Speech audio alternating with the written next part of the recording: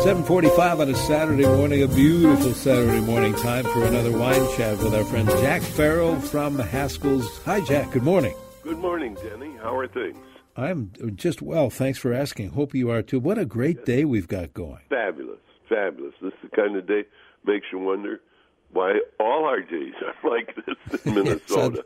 Let's have that happen. See if you can make that happen. We appreciate good weather more than most people because we have quite a bit that isn't so hot. That's so true. What are we going to be doing today? Today I'm going to do one of my favorite things, and that is to answer wine questions.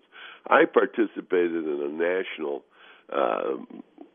question and answer program not too long ago, and I was astonished. The most commonly asked question is something most people take for granted, and was, what's a vintage?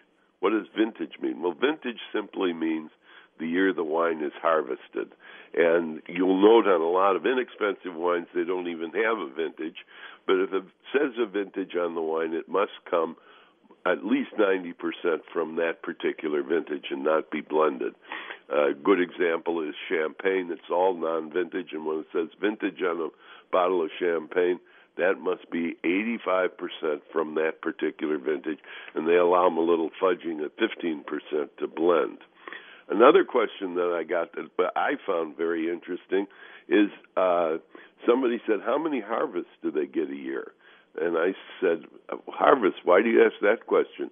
And he said, well, I read about a guy in California who harvested twice. Well, the guy in California happened to own a vineyard down in Chile as well as one in California. And because if you're south of the equator, the seasons are exactly the reverse of what they are here, you can actually handle two harvests a year, one in California in our fall, and then one in Chile, which would be our spring or their fall.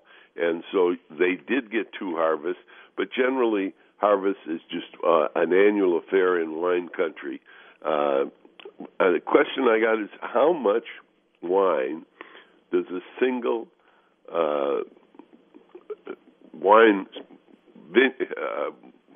vine produce? And I was absolutely flabbergasted when I looked into that because the answer's all over the board. The great wine Chateau Yquem, which is a sweet wine from Bordeaux, and is made from grapes that have botrytis, and they look like little raisins when they're pressed. At any rate, they get one glass per vine. And if you've got, it varies all over on how much wine you get out of one single vine stalk. And like I say, a good answer is one glass. But however, a lot of cheap wines, is one bottle. One glass was with Chateau Yquem, one whole bottle. And if it's a copious grape, the variety of grape depends on it, the soil, the age of the vine, etc., all depend on how much wine you get. So the answer is anywhere from one glass to 3 bottles. And I know that probably doesn't please anybody, but that's the facts. Then I was asked, what are sulfites and are they dangerous? Well, sulfur dioxide is used in cleaning and purifying wine tanks and vats and all that. So, and even grapes themselves have a little bit of sulfur in them. There's organic sulfur compounds in grapes. So it's very, very rare to get a wine that has absolutely no sulfites in it. But sulfites can be dissipated by decanting the wine. Now, if you're allergic to sulfites, the decanting doesn't do a lot of good, but it does some. But to answer the question, there are very, very few wines in the world that do not have sulfites in them. Another question came in. I like to put ice in my wine. What do I think of that? Well, I don't know why you'd care what I think of it. You're the one that's drinking the wine, and if you like ice in your wine, by all means, go right ahead and do it. It mocks nix to anybody else, and that's as it should be. And that same answer is when they say, my favorite wine is X. What do you think of it? Again, what on earth's difference does it make what I think of that wine? If it's your favorite wine, by all means drink it and drink it confidently. We all have different palates. And some people like sweeter wine, some people like drier wine, some people like rosé, some like white, some like red and big, powerful reds. It doesn't make any difference. It's to drink simply what you like. Another question, and I thought this was interesting. I read a description about cherries and raspberries in the wine. Do they put cherries and raspberries in the wine? No.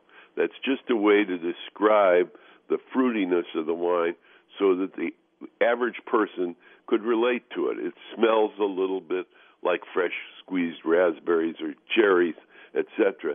It does not mean that they have added that flavor to the wine at all. And then another question is, can I age wines? Well, frankly, yes. But the amount of wine that can be aged is so infinitely small by comparison to the amount of wine that's produced.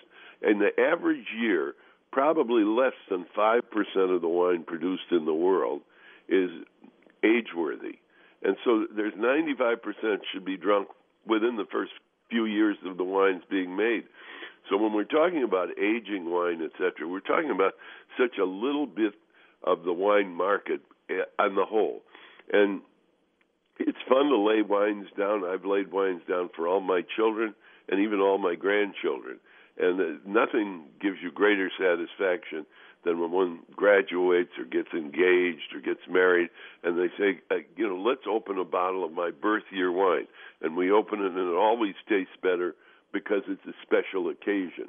It doesn't happen to mean that the wine is that great, but the occasion is great, and it's fun to do. And most winemakers around the world will set wine aside for those special occasions. Excuse me. Well, you can do that too. So when you put a wine away for a special occasion, be sure to check with a good source on, is that wine going to be age-worthy? And if it is, then fine, lay it down. And, of course, wine, when you're going to lay them down, should be stored in a cool environment.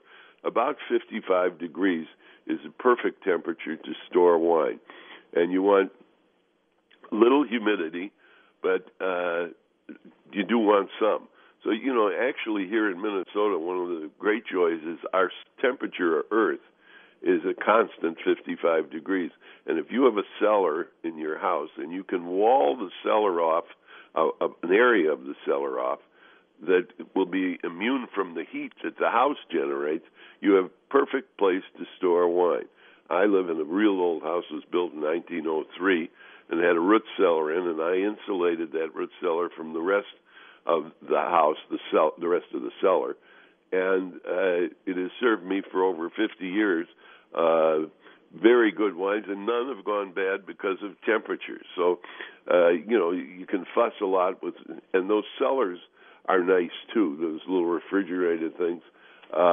They can be used, but I wouldn't cellar anything away long term in one of those refrigerated cellars. They're fine for a few years, but they're almost too cold sometimes. And then, speaking of that, you get the question, what's the proper temperature of wine when you drink it? Well, unfortunately, restaurants, and I don't mean to offend any restaurateurs listening, but most restaurants serve their reds entirely too warm and their whites entirely too cold. A good temperature for wine for red wine should be about 65 to 70 degrees, and for white wine, 45 to 50 degrees. Any colder than that, it kills the flavor in the white wine, and any warmer than that, in a red wine, you lose some of the enjoyment from the wine. Should you decant red wines? Well, actually, decanting never hurts anything. The most reason for decanting is with a new young bottle, it aerates the wine quickly and makes it more drinkable. With older wines, you want to pour it off the sediment that's collected on the bottom of the bottle. So you can decant young wines and old wines, and I always think that any wine benefits a little from that aeration. It just tastes a little better when you decant it, in my opinion. And again, on those aging wines, you have to be careful and consult with someone when you're putting a wine down that you hope to drink 20 years from now. Good wines that are almost foolproof for doing that are fortified wines like port and sherry. And the ports come in vintage years, and in England, it's the grandfather's duty for the son or the grandson to cellar 2 or 3 cases of port so that they have a little port when they're older. And like I say, port is almost foolproof. It's hard for it to go bad, and it does come in vintage years, and it makes a good wine to tuck away. And not only that, you enjoy it longer because port, when you open it, you can probably keep it for up to, I'd say, maybe 6 weeks if you keep it tightly corked in that without too many deleterious effects, so they could enjoy that over a whole month practically. Is rosé wine made by blending wines? No. Rosé is not made by blending wines at all. Rosé is usually just a very young red wine. However, having said that, there are some wines that are blended, like rosé champagne.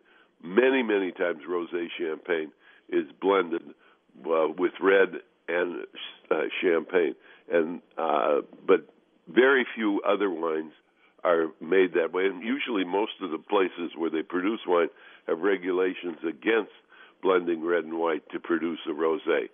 Another question, what's a good, inexpensive wine to serve at a large gathering? Well, for white wines, I kind of like New Zealand Sauvignon Blanc.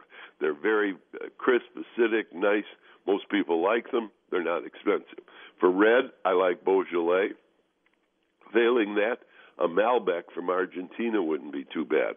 And for sparkling wines, I like Cavas from Spain and Prosecco from Italy. Very modestly priced, fun, sparkling wines to have. And there you just have it, a whole bunch of questions answered, whether you want to put ice in your glass or you want to age some wine or you want to know what temperature to serve wine. I hope I've answered the question that you have in your mind. And if you don't, you can always reach me at WCCO, and I will be very, very happy to answer any other questions that you might have about wines and spirits. It's fun to do.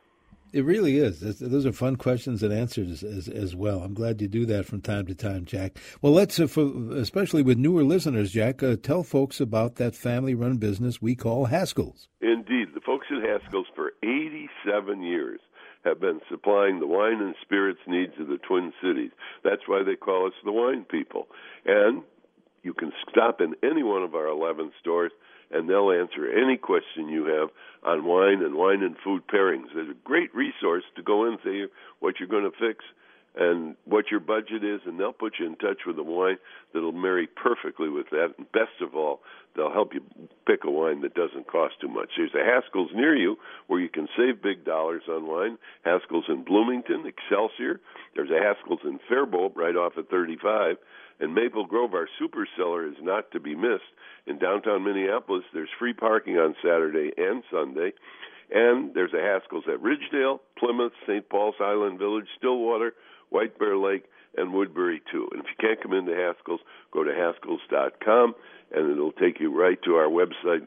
Every question that you have can be answered right there. And don't forget, we still have a few tickets left on our 2 cruises coming up on the beautiful St. Croix on Saturday, July 17th, and Saturday, August 21st. If you want, you can go to Haskells.com, click on events, and reserve your space.